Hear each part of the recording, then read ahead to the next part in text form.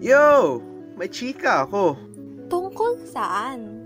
Malalaman mo sa COMchika. Dahil dito, we go beyond the barriers. Join us every Friday at 7 p.m. as we talk about College experiences, adulting, empowerment, or just calm things. Kaya kung bored ka, stressed ka, at wala kang makausap, at kailangan ng sulit na dagdagan, tara na dito. Magchikahan na tayo!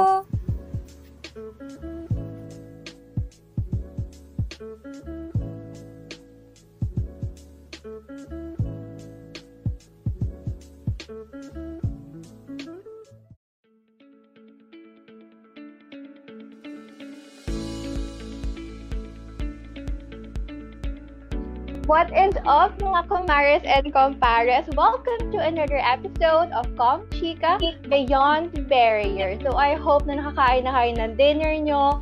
Sana if ever natulog kayo, maganda yung gising nyo. Kasi for sure, we have so much for you for today's episode. So before anything else, I want to first introduce myself. Hi, my name is DJ Lay. And my name is Kuya Shane. And welcome to COMchika. Pero before we proceed, Lay, gusto ko na malaman, kamusta ka nga yung wonderful Friday evening? Yes, grabe. Friday, Kuya Shane. It's been such a wonderful week. A week of rest, diba? Thank you so much, Kuya, for that very fruitful break na nakapaghinga, nakapag-reflect, nakapag-ponder sa buhay. And that was very nice for me. What about you, Kuya Shane? Kamusta tong week mo? Ayun, despite being a week na focus talaga is asynchronous, sadyang madami ding iniisip kasi nga may mga schoolwork pa din na kailangan atupagin. Pero either way, masaya pa din kasi nga, ayun nga, parang extended vacation na rin kasi wala nga masyadong klase. Pero kahit parang extended vacation, ang dami pa rin iniisip. So, kahit medyo stress, it's productive pa din. It's still helpful talaga na iniisip pa rin to kasi nga, yun nga, work hard, grind hard, dun talaga ang kailangan sa buhay nowadays. Tama. And Kuya Shane, curious lang ako kasi the last week's episode was your first episode of being a host. So I wanna ask you, kamusta naman ang bagong posisyon dito sa PPC at sa Green FM? It's so far masaya naman kasi nga, I am working with such a wonderful crew. I'm working with such a wonderful boss, and most of all, I'm working with such a wonderful co-host with you. Kaya sobrang looking forward talaga ako sa episode na to, sa mga susunod pa na episode, Lay. And definitely, I'm very looking forward to this episode kasi I know it's gonna be we're gonna learn so much. Yes. And I'm pretty sure na kita na siya sa screen ngayon, pero ayun na. Excited ka naman, Kuya Shane? Medyo napaka-fangirl ako kasi nga, So as you mentioned at our last episode, our guest for today is one of the biggest guests we have for COMchika. Yes. And that's really correct, Kuya Shane. So without further ado, let's start our session for today. And before we proceed talaga, I want you to know, mga COMares and COMpares, we're so excited to have you all today. So as you can see, our guest today is someone who has worked her way to where she is now. She has been actively engaged with so many organizations that I can barely count them on one hand. She is a very hard worker and an amazing human being whose passion for service is something that all of us here truly admires and genuinely talaga na ina-admire talaga. She is a former media team member for the BJPC, a former junior news manager for Green FM, a former councillor and governor for our own sila ACSG, and is the incumbent president of the University Student Government. COMares and COMpares, it is my honor to welcome to the show the one and only Nina Marie Ligan. Welcome to the show, ate. Hi everyone. So, hi Shane and hi Lay. So, you're doing so much hard work for the sake of the students talaga. We want to thank you for the time, and we want to thank you for your constant service po talaga. As someone who voted for you, I'm so excited and so happy talaga na to have you here. Kaya nga I'm fangirling inside talaga. Very alive ang pagka-fangirl ni Kuya Shane ngayon for today. So yung I also want to thank you, Ate Nina, for lending us your time and your effort today. And ngayon pa lang, I want to thank you na kasi for sure maraming mamamind blown kami sa mga knowledge and sa insights na maririnig namin from you. So ayun, I'm very excited. So let's start. But we want to start simple muna. So, we just want to ask you, kamusta ka naman, ate? As a student, as a daughter, as you know, as a person in general. Okay. Parang first question pa lang para sa akin, mahirap na, diba? Ay, because sorry. Yes, because the life of being a president, a daughter, and a student, if you juggle all those three, ang hirap yung pagsabay-sabayin. Because there's a lot of things that I sacrifice. So, may mga bagay talaga na iniwan ko muna. At yun, and I'm thankful for having a support system na very understandable. But so far, I'm doing good and talagang binawi ko yung mga pagod ko during the Christmas break. At talagang tinake ko yung advantage na gusto ko magpahinga para at least I can produce some new ideas for the second semester because that's what I'm looking for. And para at least mas mag-guide ko pa yung USG and the rest of the students. Kaya, so far I'm doing good and I'm really happy serving all of you naman din. So, I do not regret of running or anything in this position. Because, sabi ko nga lang, lagi ko nga sinasabi sa mga officers ko, this is something worthy to, to fight for. And kahit ano namang hirap yung ginagawa namin, it's still worth it. And no matter what happened, the happiness that you receive from the students is very unconditional. So sobrang siya, iba at hindi pa rin yung mapapantay ng mga ibang bagay. So I'm really happy and doing good. So yun lang. I'm so glad to hear that po, Ate Mina. As someone kasi na who's work naman din po within USG and within HOR, parang yun nga, one of the things I realized as an officer po talaga, it's a thankless job. Diba? As someone talaga na, mga officer kasi tayo, so hindi naman lagi nakikita ng mga students yung mga gawa natin. So parang kahit ang hirap ng ginagawa, kahit nakakonsuma ng oras, sadyang kailangan talagang isipin talaga na hindi to para sa atin, para to sa estudyante. And kahit hindi man nila makita yung hirap na ginagawa ninyo as a president talaga, it's still gonna be worth it nga kasi in the end kasi talaga may iwan ka din na legacy na kahit hindi nila makita talaga, it's gonna be worth it kasi nga sila din talaga yung magbe-benefit. So, yun po. Thank you po. And yun nga, I hopefully po magpatuloy po yung service ninyo so far this in the remaining semester. So, ayun nga po, speaking of your service as a USG president, medyo matagal na po since na-elect po kayo. So, parang gusto ko lang po malaman na so far, na-enjoy nyo naman po ba yung time ninyo as USG president? And kamusta naman po talaga kayo serving as USG president so far? Yes, I enjoy my term as the USG president. Yung kaya sabihin nyo, siguro niisip nyo, nakaka-enjoy kaya yung position ni ate. Parang, siguro minsan ang daming questions na, okay lang kaya si ate or something what. Pero, sobrang na-enjoy ko siya. Kasi maliban sa I'm helping my students or my fellow students or the admins na maging bridge niya talaga. Pero yung being with my fellow officers, na lalo na yung nagkaroon kami ng chance na makita kami, doon ko talaga na-define yung na parang I'm not only doing this for the students but I'm also doing this for my fellow officers. Kaya the love that I'm giving to my officers ay sobra-sobra pa kasi ayaw ko yung sila napapabayaan talaga. Kaya gusto ko lagi na parang natututo sila at hindi sila yung kapag nakatanggap sila ng criticisms from other students, yung mga mapapanghinaan na sila ng loob. So, nung nagkaroon kami ng time na magkita kami, bawat isa ng Christmas party pa actually, ito, parang doon ko nakita yung joy and yung perseverance nila kung paano sila mag-serve sa student body.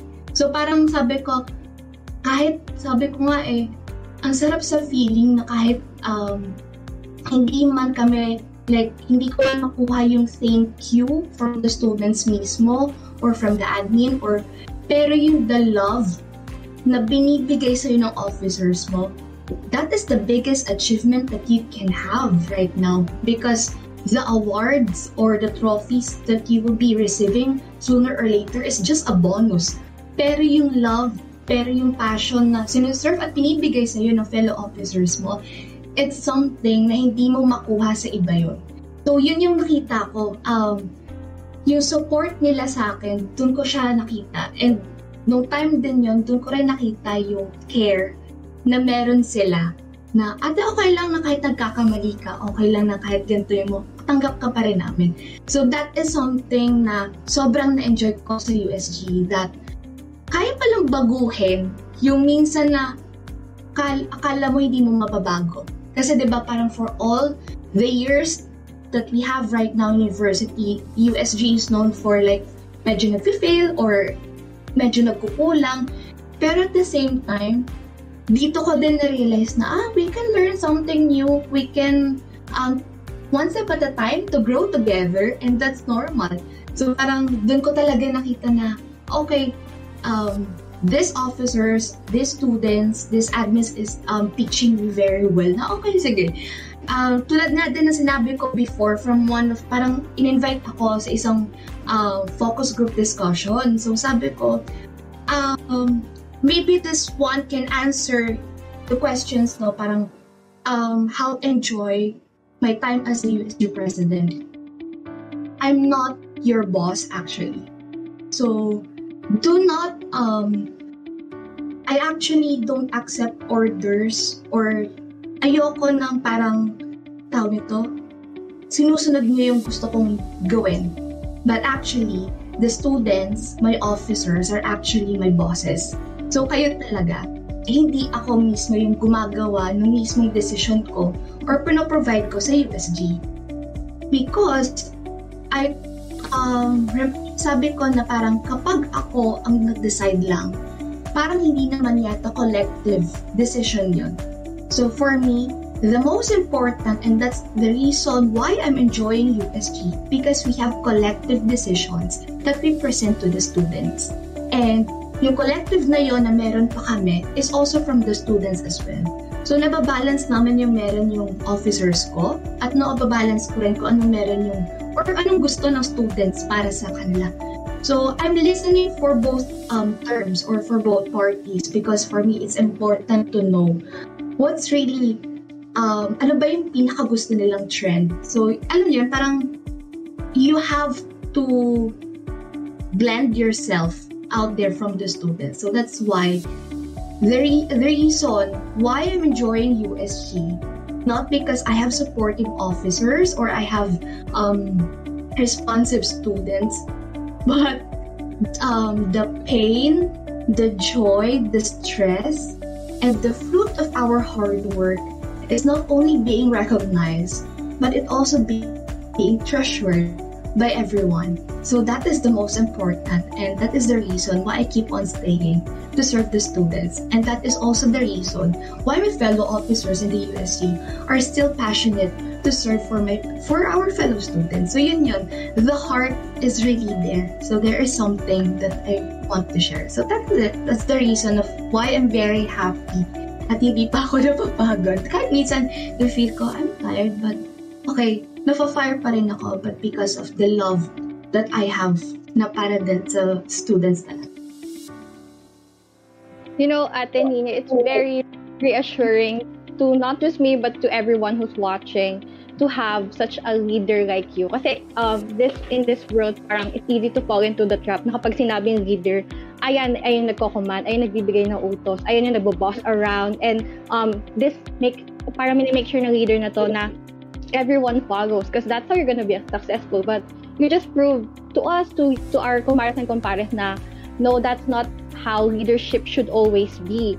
There should also always be a heart, a loving passion, understanding, and patience that comes with it. And I think that's also why na very easily seen yung pagiging active ng USG, especially during these times, and yung pagiging active, yung pagiging quick to respond to our concerns, diba? Not just sa student, but also to address yung mga gustong iparating ng school.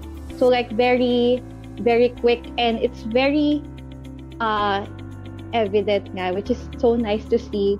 And it's so nice to, I just want to recognize how hard the USG is working, and it's because they have someone they look up to like you. So thank you for that. And speaking of USG and all the things you're doing, the past week, medyo nag-iba yung shift ng mga pangyayari kasi we all know naman about the new variant of COVID-19 being spread, diba? And it has affected like literally all of us. Like we're in an academic break right now because of what happened. And so I want to ask you na the surge of COVID-19 cases, itong Omicron, was this something that Lasal and the USG expected? Actually, no. Never namin na-expect yung pagtaas ulit ng surge ng case of COVID. Kasi diba, parang pa-end ng 2021.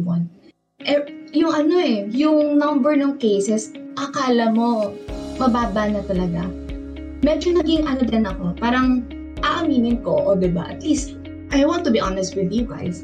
Kasi syempre, diba, tayo Christmas break. So, nasa rest ka eh. So, parang feeling mo, talagang you have to step out from the things that you are working, right? So, talagang sabi ko, wait lang. Tapos, sabi ko, ayoko muna tingnan yung news kasi parang something heavy na nga siya, ganon. Tapos parang maya-maya, parating na talaga yung 2022, bakit nataas yung cases? Bakit ganito? Bakit may bago na namang variant? Sabi ko, sabi ko nga nung New Year, sana wala ng bagong natural causes na magkakos pa para hindi na tayo mahirapan, natutuloy-tuloy na yung kunyari makapag face-to-face tayo, at least alam mo, ready na yung school, ready na tayong students. Tapos parang sabi ko, na-jinx ko yata, parang napangganan pa ako, na-jinx ko ba? Parang sana pala hindi na ako nagsabi. Parang, alam mo yung minsan napapaisip ka. So, since diba, the resume of the classes is January 11 pa, and office naman is January 10. So, na-realize ko, parang I have to go back early sa office. So, nung medyo January 1 pa lang, tapos January 2 na, sabi ko, medyo hindi na maganda yung cases. So, talaga nung una, pinagmasdan ko muna kasi talaga hindi ko rin talaga siya in-expect na mangyayari yun eh. So, ginawa ko, okay, sige, bigyan natin ng 2 days, baka mamaya bumaba. Alam mo, parang umaasa ka, there's something hope na, bumaba, pero hindi, tumaas siya ng tumaas. So, sabi ko, I can't wait na ng January 10. Baka kasi mamaya, there's more urgent na mangyari. So, bumalik na ako ng January 5 sa office. Tapos, I required all of my officers to go back na nung day na yon. Sabi ko, I'm sorry to ruin your vacation, but I have to order you to go back January 5. And mag-work na tayo dun. So, hindi ko naman sila like fully pina-work talaga. Pero, sabi ko, just stay aware, alert, na anytime I can make orders for you guys na ito gagawin natin for this, gagawin natin for like sa other offices, you have to remind these offices na.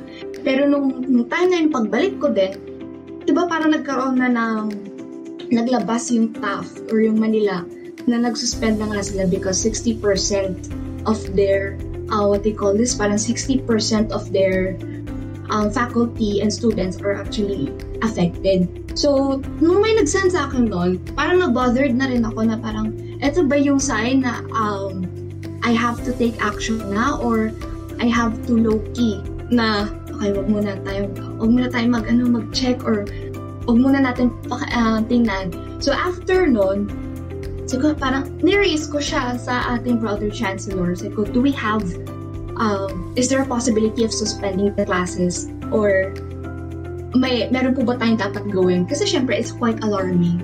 But, ayun nga, tapos nagkausap kami ni brother. Tapos doon na sabi niya, okay, monitor the number of cases here in NCR and Cavite. So, we have to compare. So, sabi niya, you have to wait for BICAR's order for you na ito, magpa-survey ka na sa students. So, sabi ko, parang hindi ako nakakampante. Alam niyo, parang may gusto ko pang gawin pero hindi mo alam kung anong gagawin ko.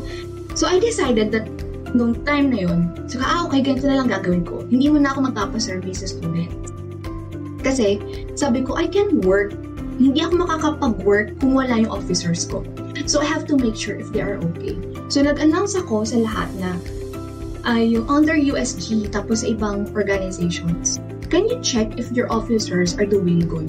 Because if if they're not working or if they're not okay, please tell me. So nagpa-survey ako lahat ng USG. Sabi ko, wala namang deadline, just tell me, ganyan na. So doon na nagkaroon, nung nalaman ko na parang sa judiciary ko, parang wala nang gagalaw. Sabi ko, okay, stop working. Sige, okay lang naman, hindi mo na kayo mag-function. That's fine with me. Tapos, sa Senate ko, madami din may sakit. Sabi ko, okay, stop working again. So, okay lang, kahit di mo na kayo maggawa ng bills or what. But, I prioritize the health of my fellow officers. So, lahat ng may sakit, hindi sila pwede mag-work. And, hinintay ko yung mga surveys or yung mga parang polls ng mga presidents. So, ayun, kinuha din with the help of the fellow presidents. Talagang pinakuha ko sa kanila, sabi ko, kailangan gawin yun. Tapos parang ito na nga, parang medyo naghanap na nga sa akin ng data yun.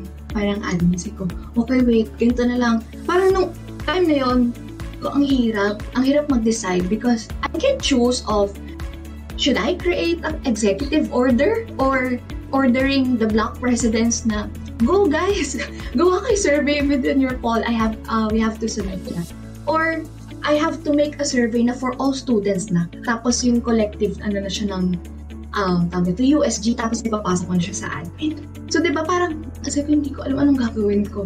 Or gagawa ako ng letter na kakamustahin ko yung students. So parang siguro paano ko ba pagsasabayin yung gusto kong gawin? Yung tatlong yun, isipin nyo, 3 ideas. I have to choose dito sa 3 na propose ko. Sabi ko, parang ako yung nahirapan mismo. So tumawag ako. Siguro sorry for calling this late sa mga officers kong nag-work. Siguro pero I have to ask your suggestions. Anong maganda? Sabi niya. Tapos parang it reminds me na students, ano bang gustong gawin ng USG talaga? Tapos ano bang hashtag natin, madam? Ginano na lang ako. Ay, oo nga na, sorry. Tapos sabi niya, tapos alam mo, relax ka lang. Parang natetense ka or nagpapanik ka yata.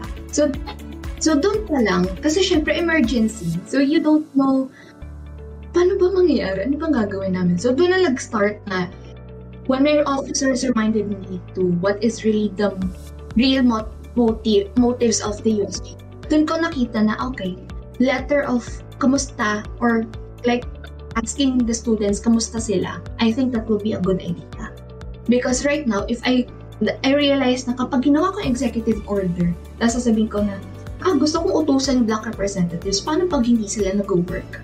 Diba? So parang lang sila baka napilitan lang sila doon. Kasi may iba't iba kasi tayong messages kapag nakikita yung mga ganong orders, right?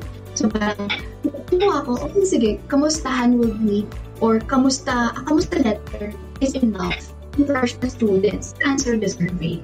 So at least para doon, mag-aan sa feeling ninyo na yung kamusta na yun ay hindi kayo parang required talaga na magsagot but highly encouraged lang. Kasi doon ko din na-realize na parang this time, hindi siguro kailangan utos but or orders talaga. Pero if you really want to know the situation of the students, you should know how to ask, how are they? Right? So, you have to ask, kamusta ka? Kasi if you keep on telling, oy, gawin mo nga to, pero hindi mo naman talaga alam. But the intention is not pure. So, doon ko na-realize na, okay, kamusta will be a good idea to ask the students, how are they? So, reading the comments, lahat ng mga sagot mo sa surveys, sabi ko, okay, kinuha ko yun, kahit ang daming nagsagot noon, talagang tinanggal namin yung names isa-isa ng students, tapos binigay namin sa admin yung results na yun. Kasi sabi namin, even though we have the data or the numbers of how many students are affected, but if you don't know how are they really doing inside of their homes, wala yun, diba? Parang sinabi, kaya nung nag-report ako sa admins, through the document, nag-leave ako ng note doon, yung sa comments, sabi ko, please take time to read this because it won't take too much of your time to know the situation of the students. Because first of all, we are not only gathering the data, what is really most important, right? But we're also thinking, or these comments will help you to decide what is best. Suspension ba? Synchronous ba? So, yun yung maganda. At least nalalaman nila kung ano ba talaga. Kasi syempre, there are other factors that COVID might affect, right? For example, your mental health. Are you doing good? Tapos may COVID ka. So, you have to check of other factors that may cause you stress. So, yun yung ginawa talaga namin. So, in short, everything is not talagang, we did not expect of this range na magkakaroon talaga. So, talagang there's a lot of decisions that we have to make. So, yun yung naging reason talaga. Yeah, I think, ayun nga, parang for me din kasi personally, yung time kasi na before mag-Christmas break, I think medyo naging complacent na tayo na parang umu-okay na yung sitwasyon. Kaya nga, like, for a lot of families, like ours included, pati sila lumuwas para to spend Christmas with families kasi nga, and holidays with the families kasi nga, yun yung hindi nagawa nung previous year, diba? So parang, yeah, I agree with you nga na sobrang unexpected. And I think, I just want to commend you po, Ate Nina, kasi nga, I think, there's a comparison to be made po kasi with the actions you made during this situation and yung previous kasi na parang naranasan namin when this initially happened. And sobrang may prerogative kayo, sobrang inisip nyo talaga na importante na malaman yung sitwasyon ng students before we actually make anything. Kasi nga, ayun nga, like, bridge kasi kayo eh. And kailangan din kasi makapag-communicate ng maayos. And if like here in COMchika, we take communication very seriously. And the fact that you held out your hand and said, "Kamusta kayo?" It's really a proof talaga na you're doing a great job.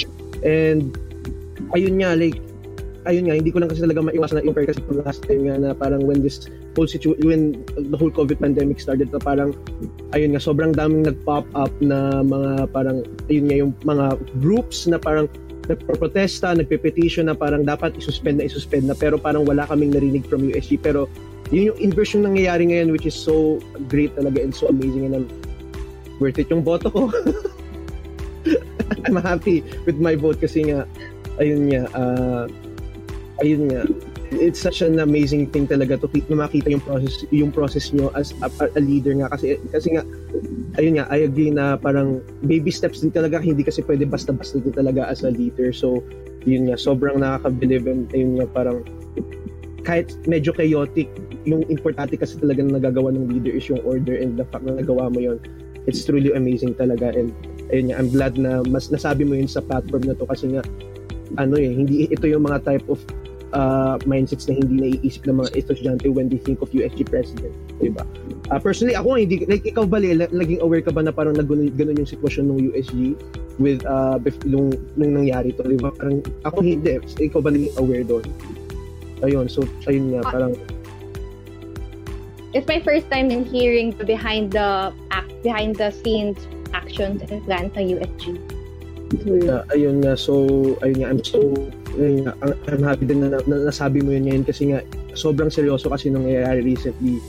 So in lieu of that, parang aside from yun nga sa suspension of synchronous classes throughout January na announced na recently, may mga iba po bang mga actions na gagawin ang USG and LaSalle when it comes to the current surge and sa mga surge na pwede pang mangyari po? Okay. As of now, I'm working right now to your excuse letters. Like, I hope na ma-approve talaga siya because those excuse letters will be about the COVID-19 vaccination. So, I know nag-release na ako before, right? But because the highest of, ngayon, may surge ulit. So, and the booster shots are highly put in, diba? Parang kailangan. Kasi yung first excuse letter kong nilabas is only for COVID-19 vaccination. So, ang ginawa ko, sinama ko na yung booster shots para at least your scheduled vaccination within the LGU must be acknowledged by the professors. So, at least, connected pa rin kayo at please stay sa class because I highly encourage of all of you to take booster shots, diba? And, ayun nga, aside from OSS, USG, yung sa COVID-19 survey, napalabas naman namin siya, and we made binigay namin siya sa DOH para at least we can tell kung ilan yung mga students na kailangan may COVID vaccine. So, diba nagkaroon last time, if you would check, nagkaroon tayo ng COVID-19 vaccination sa ULS na free for our students. So, talaga nakikipag-coordinate si OSS regarding dito sa COVID-19 vaccination. I'm hoping and praying na maybe this time sana booster shots din ay talagang maano pa natin, mo-work pa rin natin together with the LGU. So talagang we have used the connection of the local government unit because we don't want to focus only on the other sectors or organizations na pwede natin lampitan. Kasi if we really want to provide something, we must connect to the LGU. So pwede yung gawin guys na parang diba parang pangkalahatan naman kasi yung COVID-19 vaccines and yung sa mga booster shots. So it will be better if you use the connection of the LG.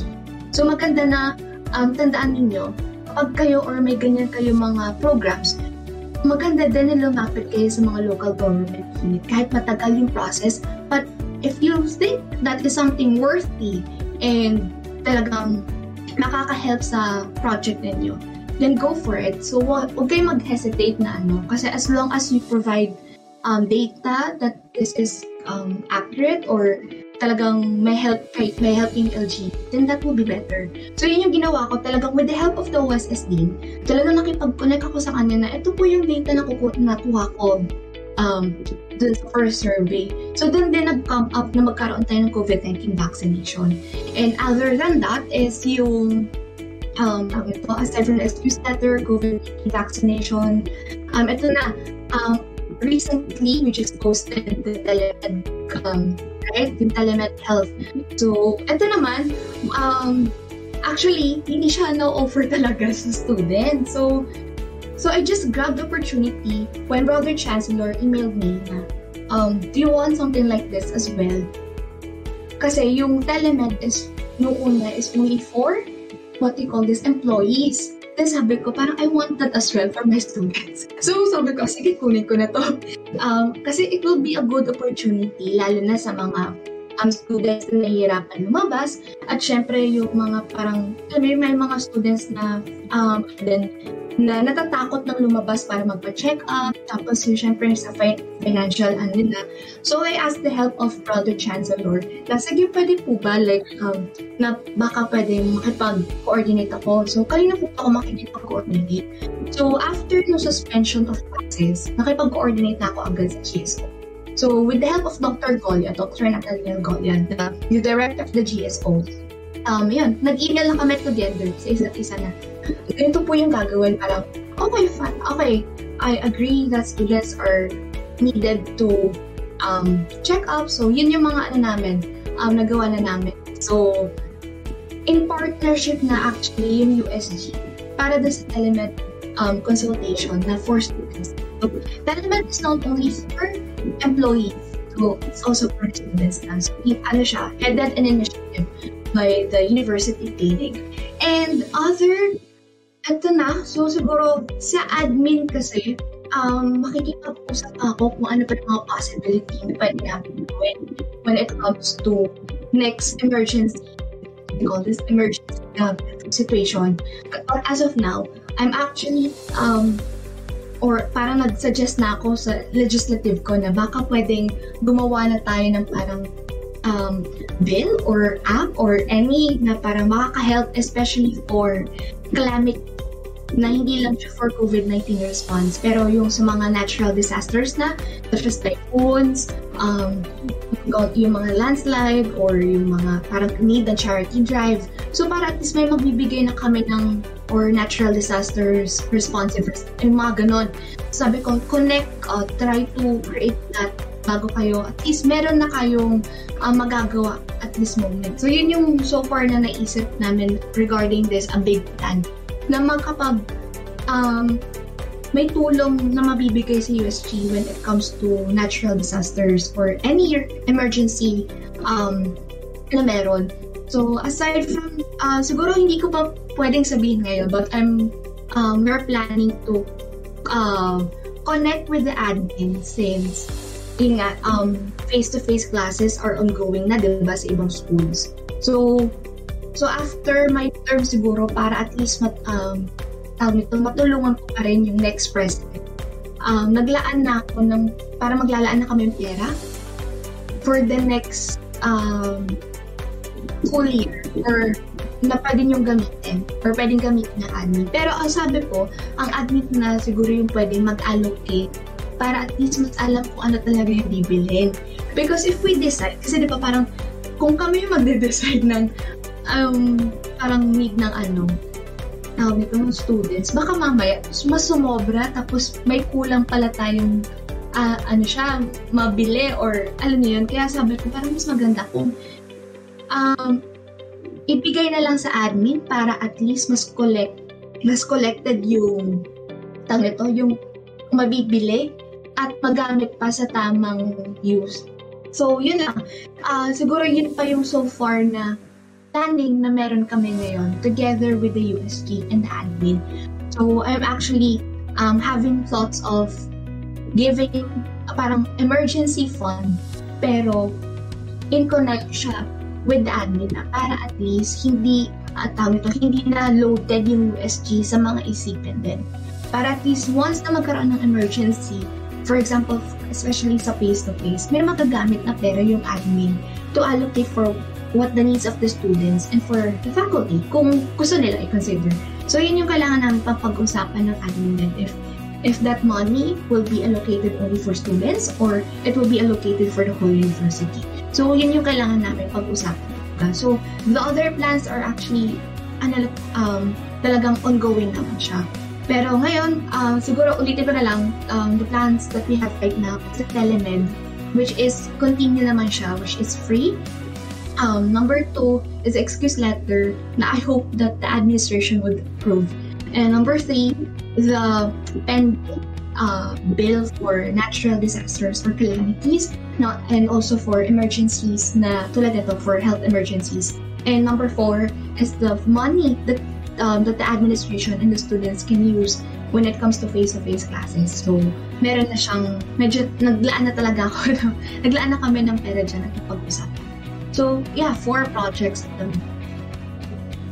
Ayan, thank you so much, Ate Nina, for sharing those projects with us here sa COMchika and sa mga student body kasi I'm pretty sure na there are students who are curious of what USG's projects really are on how they came to be and ano yung patutunguhan niya in the future, di ba? I also want to thank you for taking initiative even when the things you're handling right now or before are really beyond barriers. Example talaga ng beyond barriers kasi like as you mentioned kanina, you had to connect to the LG. It was really beyond your capability, di ba, as a student. Pero you still managed to do it with the help of connecting with the school and sabi mo nga, collective effort with your fellow officers. So, thank you for that. That's such parang level up kasi nga, diba, right now, everybody is encouraged to take their booster shots. So, what you did made that action possible for students, diba? Mas naging accessible siya to many students. And if I'm not mistaken, I think meron mga booster shots sa ULS. If I'm not mistaken, meron ba Ate Nina? Sure, alam ko dapat meron na kasi it's offered na din sa ibang places. So, yun lang. I hope na talagang I'm praying and hoping na sana yung, alam mo, sa students din, magkaroon din tayo. So, yun yung talagang pinag-atasal ko. Ayun, so Ate Nina really said, get your booster shots, guys, while it's available. And that simple action can bring us one step closer to maybe, pero not so normal. Parang just a step to bring relief, diba? A step closer to decreasing the number of cases, diba? Kasi I'm pretty sure na right now, sawang-sawa na talaga tayo on where we are, and doing our part talaga will really help make things better. And Ate Nina, kanina you mentioned face-to-face classes. And so this next question we're about to ask you, I'm pretty sure many Gasalians sa UD are interested to the answer to this question kasi naging ito topic na to when Shed announced this on social media, naging viral siya, especially to as college student. I remember, nakita pa ako ng hashtag sa Twitter, trending siya, daming memes and all that. So, I want to ask you, with regard to CHED recent announcement about face-to-face classes in Alert Level 3 areas may begin by the end of the month, by the end of January. In view of that, we want to ask you, what's the current status of the LSUD when it comes to their plans to resume face-to-face classes? Okay. Number one that I would like to point out is that I hope CHED consider first the situation of every school or university. It doesn't mean na parang kahit sabihin mo 90% na yung eskwelahan na yan ay kaya mag face-to-face classes. But the number of students na pupunta sa school, are they required by their parents na, diba? Like how CHED can assure their parents na, okay na yung anak mo, pwede na siyang mag face-to-face. Parang, paano lang? So, I hope CHED next time, sana marunong kayong try to consider or try to ask like how is the situation of every university. And regarding with the current status of the DLSUD, I'm actually attending some of the meetings regarding face-to-face classes, but some of the meetings are actually attended by my attorney general. So, hinati ko. Kasi kapag ako lahat yung sa face-to-face classes, baka mga na at hindi ko na mabigyan pansin yung mga ibang committees din. So, dito, actually, together with the college student governments, and so yan, sa mga 7 colleges, yung mga governors ninyo and vice governors, lahat ng mga officers, they are being consulted. So, kung ano binababa sa akin ng admin regarding the face-to-face classes, for example, are you okay of bringing food or are you not okay of bringing food within the campus?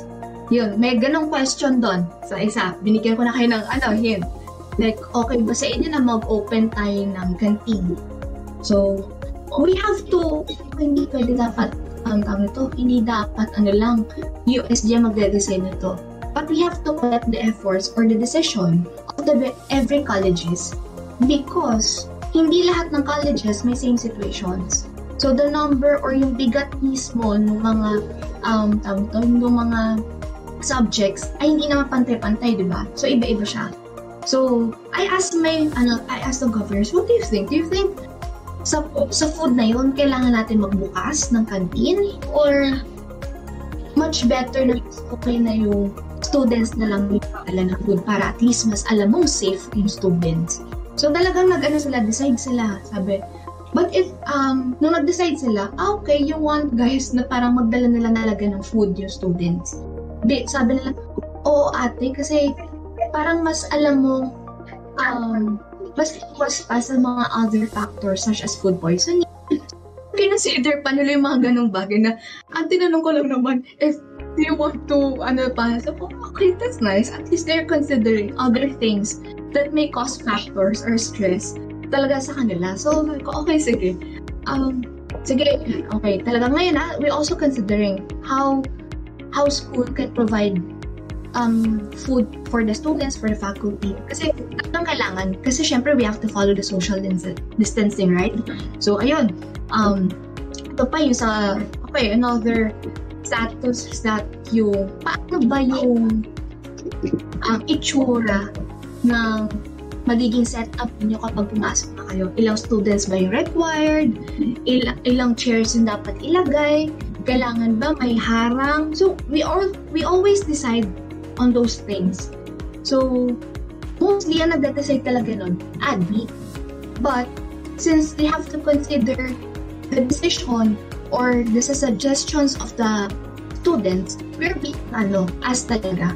So, doon pa lang sa part na yun, talagang kailangan namin i-clarify. Kunyari, minsan, napo-point out namin kung ano yung kulang din ng admin. Like, for example, sir, parang nakalimutan natin ilagay dito yung ibang bagay. Di ba dapat meron po since kailangan may health form po, yung mga ganon. For example, another example for that, yung naging need ng clarification. Do we still need to download Stay Safe app? Di ba?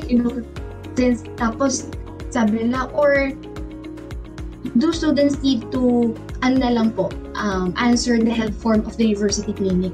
So, ano ba yung kailangan doon? So, sabi nila, okay na yung university clinic. So, there are a lot of clarifications that we have to consider. So, aside from the health form that we are providing, aside from the food that but the number of students, so dito talaga sa number of students na papasok, dito kami nagkakaroon ng parang debate. Alam niyo na parang, ilan ba dapat? Kasi, cannot decide fully kung ilan yung pwedeng pumasok. Kasi we have to follow the CHED memorandum. So, kailangan namin i-follow yung kung ano yung written doon. So, yung kailangan namin. Ngayon, another factors that we're taking into consideration is you guys, what, for example, is yung, what do you call this? Kapag na-aksidente kayo, anong tawag dito? Insurance, right? Your insurance is not only for emergency, pero dapat may COVID-19 insurance kayo. So, ngayon, ginagawa namin siya ng paraan, how can we get insurance for the students na hindi din masyadong maapektuhan yung tuition ninyo? Because, that what matters, diba? So, yun yung parang another factors, and I want you to guys to understand as well, na we may have solutions to other factors that we have for face-to-face cases, but there are factors that we are really need to give a lot of, what do you call this? A lot of suggestions, discussions from the admins. Kasi, yeah, tulad nung sa, tulad ng sa insurance na meron kayo, we really have to find a COVID-19 insurance that would benefit all the students. Kasi, not only the students, but also the faculty and staff. So, kailangan namin malaman kung ano ba yung dapat na meron yung COVID or ano ba dapat namin i-consider. Kasi ngayon pa lang, di ba, naghahanap minsan yung hospitals na kapag may COVID-19 insurance ka, mas madali. Di ba? Parang yun yung namin iniisip din namin. So, what can we do to provide a good insurance for the students at hindi masyadong maapektuhan yung tuition nyo? Di ba? Parang may other than that, aside from the tuition, kino-consider namin, are the students willing to pay for another separate fee for that COVID-19 insurance? No. So, how can we weigh in that kind of situation without knowing, diba, yung situations inyo? So, okay, sige. Ngayon, sabihin namin siguro ongoing pa rin yung process na yun. And another factor that, do you guys need to take yung mga antigen test, yung mga ganon? So, parang, kailangan pa ba? Parang, syempre, dagdag gastos yun. Diba, yung mga, kailangan yung i-test yung sarili niyo kung positive or negative ba kayo. Consider, and we have to find ways na talagang makakalesen at alam namin, ang tawag na to, yung makakamura kayo. Naman namin na we are not capable financially ngayon. Kasi lahat naman tayo unstable financially, diba? So we have to create new decisions and we have to create new action para sa inyo talaga. But the rest of the other, like such as alcohols, face masks, or face shields, I know and I'm confident enough that we have suppliers that can give that na mas free, or pwedeng free, diba? If ever, or pwedeng free or mas mura. Kasi yun yung namin eh. We don't like taking too much or parang masyadong mataas yung tuition. Kasi syempre, diba, we declared already na no tuition fee increase. Tapos biglaan yung malalaman, no tuition fee increase. So, inaano din namin na baka mamaya, magba-backlash lang din yung ginagawa namin sa inyo. Parang, okay, bumalik lang din sa amin. So, we have to fix that again. We have to start from scratch. So, we have to carefully deliberate what is the best for the students and for the faculty. So, we're not only focusing on the students, everyone. So, as you know, kaya, alam ko mabagal minsan yung actions, but we have to take that step. Because if we rush these things, the more it gets messy. Yeah. Okay? May mga bagay na hindi tayo pwede madaliin. Especially this kind of situation. So, also, you have to consider, again, students, that not all the university have the same situation. And we have to monitor as well the number of COVID-19 cases. Okay? For example, for the NCO or sa Metro Manila, masyadong madami yung kanila.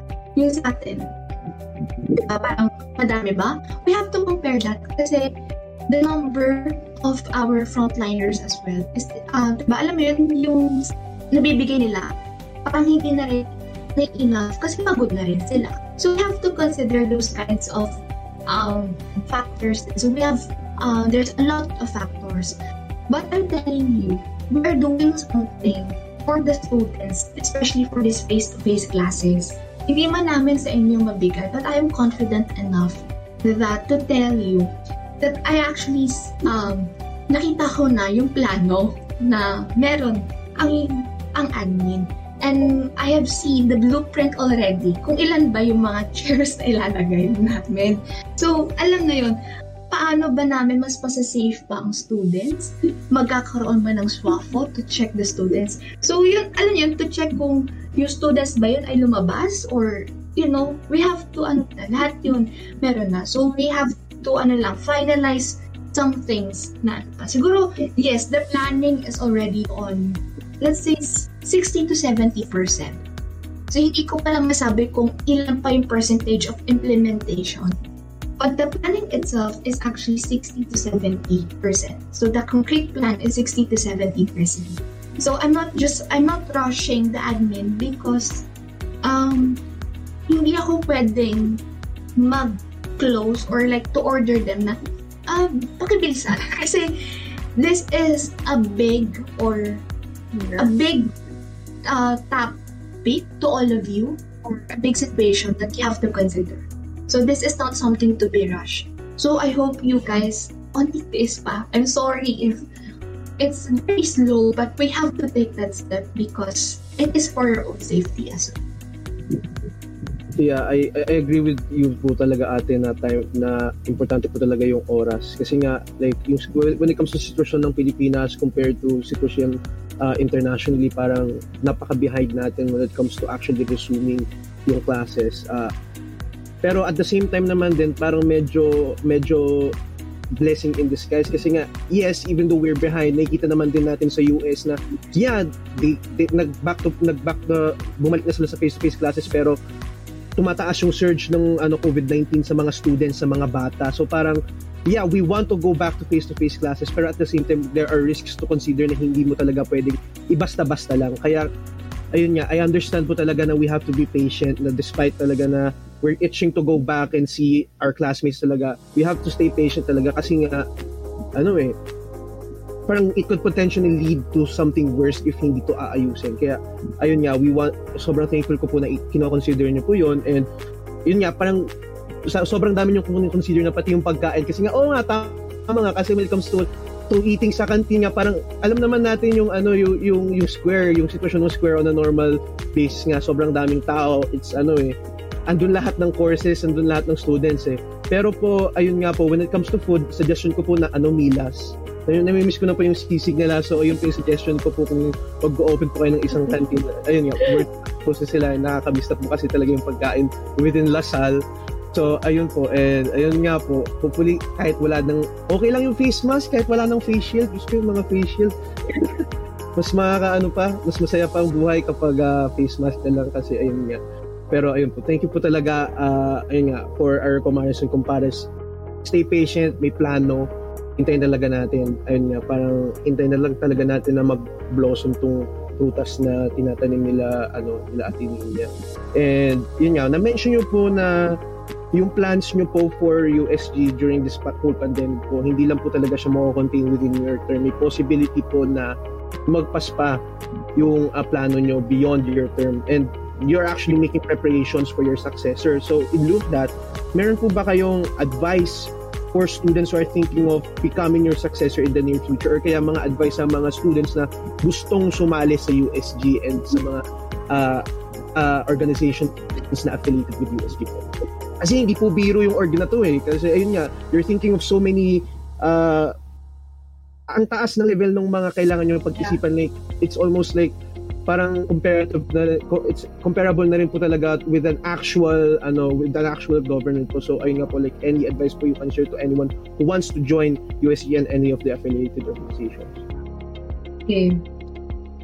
Number one is that to my successors or to my future successor and for those students who are planning to outcome of my successor.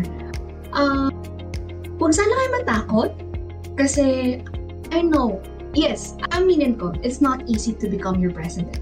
And it's not easy to become a student leader.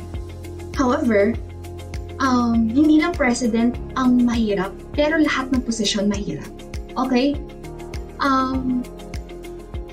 Siguro sasabihin nyo, wala naman kaming nakukuha na maganda.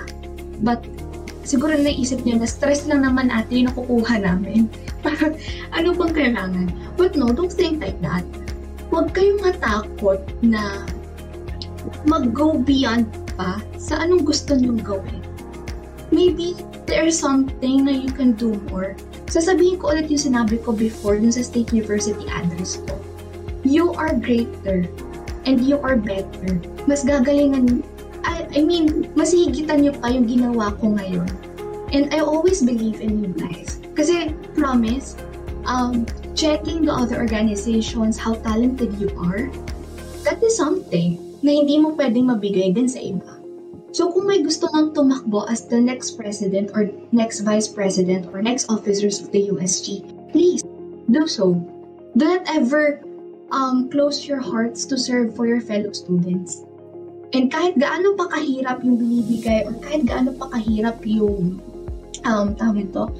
meron ka sa posisyon na okay lang. You have to give out your best and it's okay to take a rest sometimes. But it doesn't mean that you're a quitter if you are resting. Diba? Pahinga. There's a difference between rest and quitting. Right? So, kung feeling mo kapag nanghihina ka na, gusto mo nang umalis, then fine. Yes. Hindi mo kailangang umalis agad kasi nanghihina ka or pagod ka na.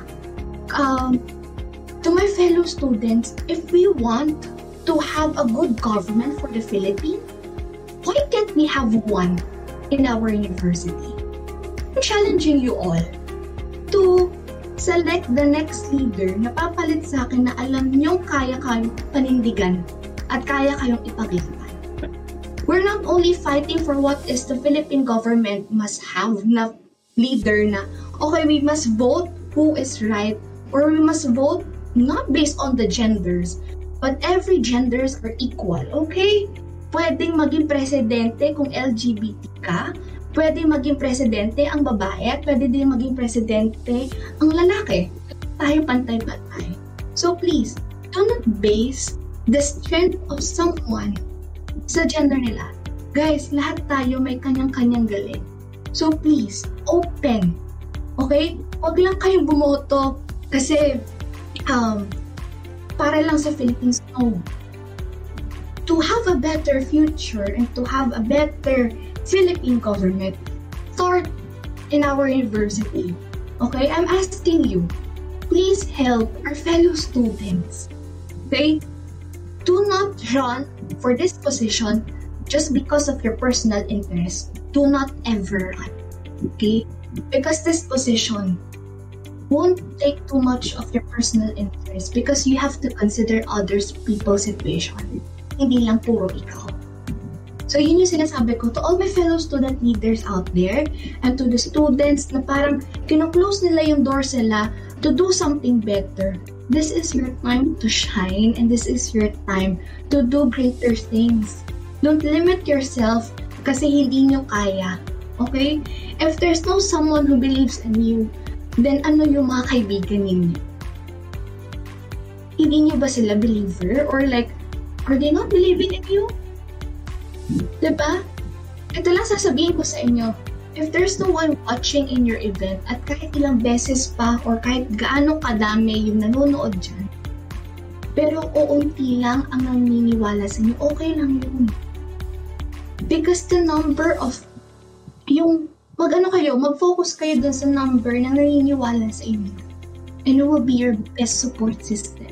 And that is greater and that is the most important thing that you consider.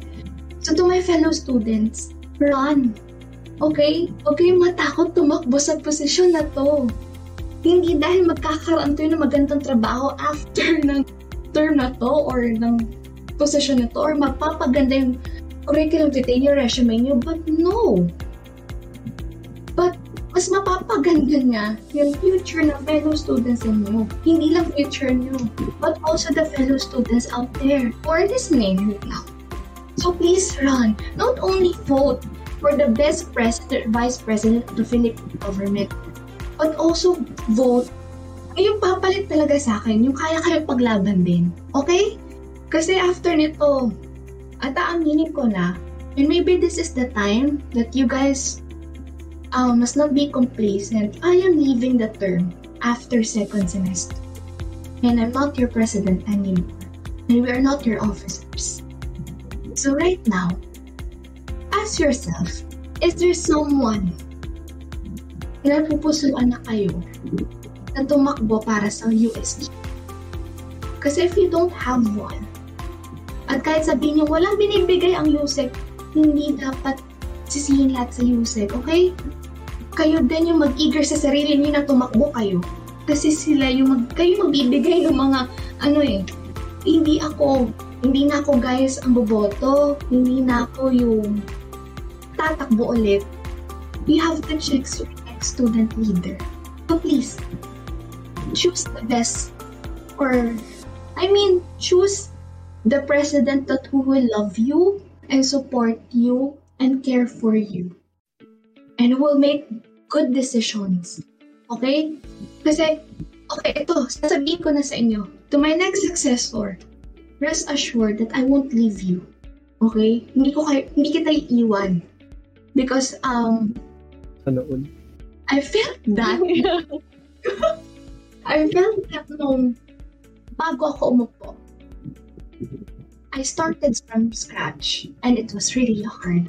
And I promise you, I won't let you experience that kind of situation. Kasi sobrang sakit nun na hindi mo alam kung saan ka magsisimula. I'm planning for the next student government. I'm already planning what can help you guys. I'm turnovering some of my platforms for you guys. Para at least hindi naiiwan yung mga students. Okay? So, ngayon pa lang, please, I'm not only encouraging you to vote for the next leaders of the Philippines, but please vote for the next right student leaders for the university student government. Remember, hindi na ako ang boboto at wala na ako sa posisyon ito para sabihin sa inyo, iboto niyo tong taong to. Because no. Because the next president of university student government will be in the decision of your hands. So please, vote for the next officers that will help you, support you, love you, and will fight for you and amplify your voices. At gagalingan at higitan pa yung ginawa namin. Okay? If no one will believe in you, then I am telling you, for the next UST student government, I am believing in you. Ngayon pa lang, kahit wala pa kayo. Okay? Ngayon pa lang naniniwala na ako. So please, run for the university student government. Run for my position. And I'm willing to help you in the best way that I can.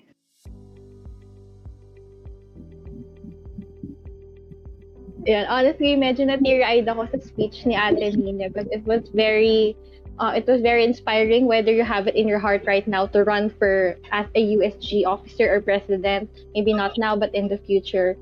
And to all those students out there who are aspiring to become Ate Nina's successor right now, take it from Ate Nina and don't be afraid to take initiative to do things beyond your capabilities. Kasi yun talaga, yun one of the aspects of being a leader. And I really want to thank you again to Ate Nina. And I really want to say that you really do deserve your position right now as the USG president. Grabe, given the current situation, you've set the bar so high. So we want to thank you for that. On behalf of every Gasalian student in Dasmariñas, we really want to thank you for being the president, the leader, the person, and the student that you are. So thank you so much, Ate Nina. Yes, I agree with Lay's sentiment. Like Lay here is a future may potential na to be a future USG president din eh. Kaya ayun mo yun. It's really an amazing Si Kuya Shane. Si Kuya Shane tsaka si Ate Reg yan, mga in-line yan with possible candidates. Reg, takbo ka na rin Di ba, Ate Reg?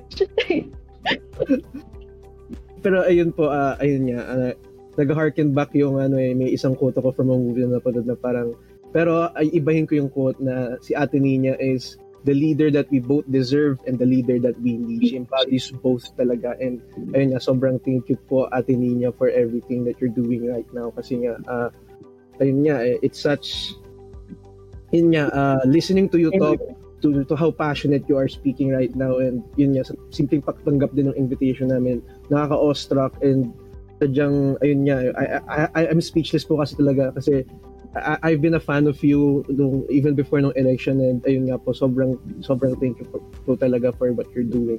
And ayun nga po, sobrang encouraging po nung mga words po na sinabi niyo for your successors, kasi nga, yung trabaho niyo po talaga hindi pa natatapos eh. Kaya, ayun po, sana all po talaga katulad ninyo. #let Nina run. Let Nina lead.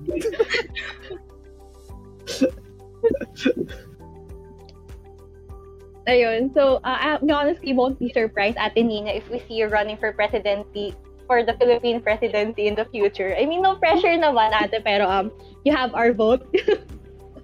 Ayun. So, ayun, I think that concludes our episode for today. Once again, we want to thank you to our guest, Ate Nina Ligan, University Student Government President. We hope that, like me and Kuya Shane, you guys are able to pick up information, and from this you can derive possible actions on what you want to do for yourself, what you want to do for your family, and for your fellow students, for your friends. So, but before we end this, we want to plug in our channels. You can follow us and keep on the updates by liking the Communications Program Council page on FB and following them at the LSUB_TPC on Instagram. Yes, and also follow nyo din and like yung Facebook page ng Green FM, DLSUD, Green FM, quality content all around from students din na comparable to high production yung quality. And of course, follow mo din and like and follow yung IG and Twitter of 95 of DLSUD Green FM and 95.9 Green FM. And of course, before we sign off talaga, supportahan natin ng USG, supportahan natin yung magiging future ng USG, and thank you po ulit, Ate Nina. Thank you, Ate Nina. And once again, to everyone who's watching, to everyone na nakaabot sa part na to, we wanna thank you for being with us. For sana marami rin kayo natutunan like us. And we hope to see you again next time on the next episode of COMchika Beyond Barriers. Once again, my name is DJ Lay. My name is Kuya Shane. See you next time on COMchika Beyond Barriers. Have a great Friday night.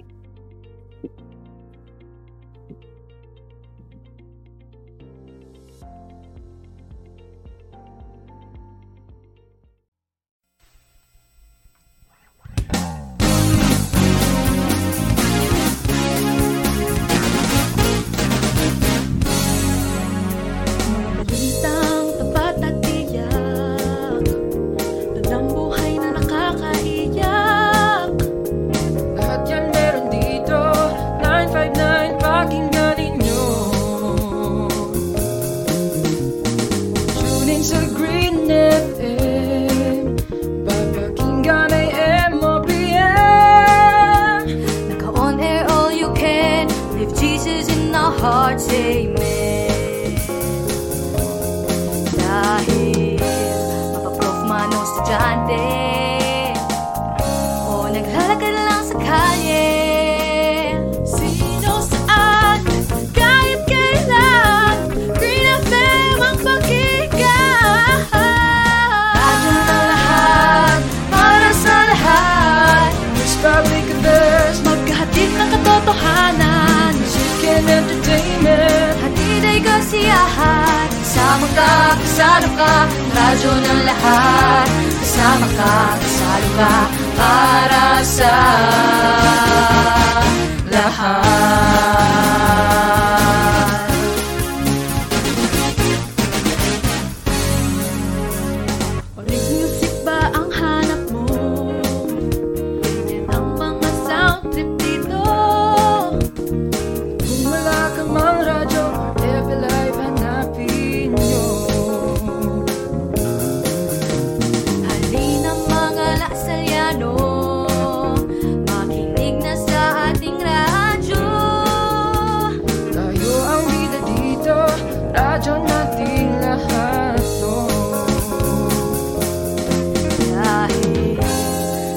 mano sa kotse.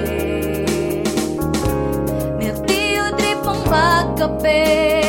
Sino saan, kahit kailan, Green FM ang pakinggan. Radyo ng lahat, para sa lahat. This public affairs, maghatid ng katotohanan. Music and entertainment, hatid ay kasiyahan. Kasama ka, kasalo ka.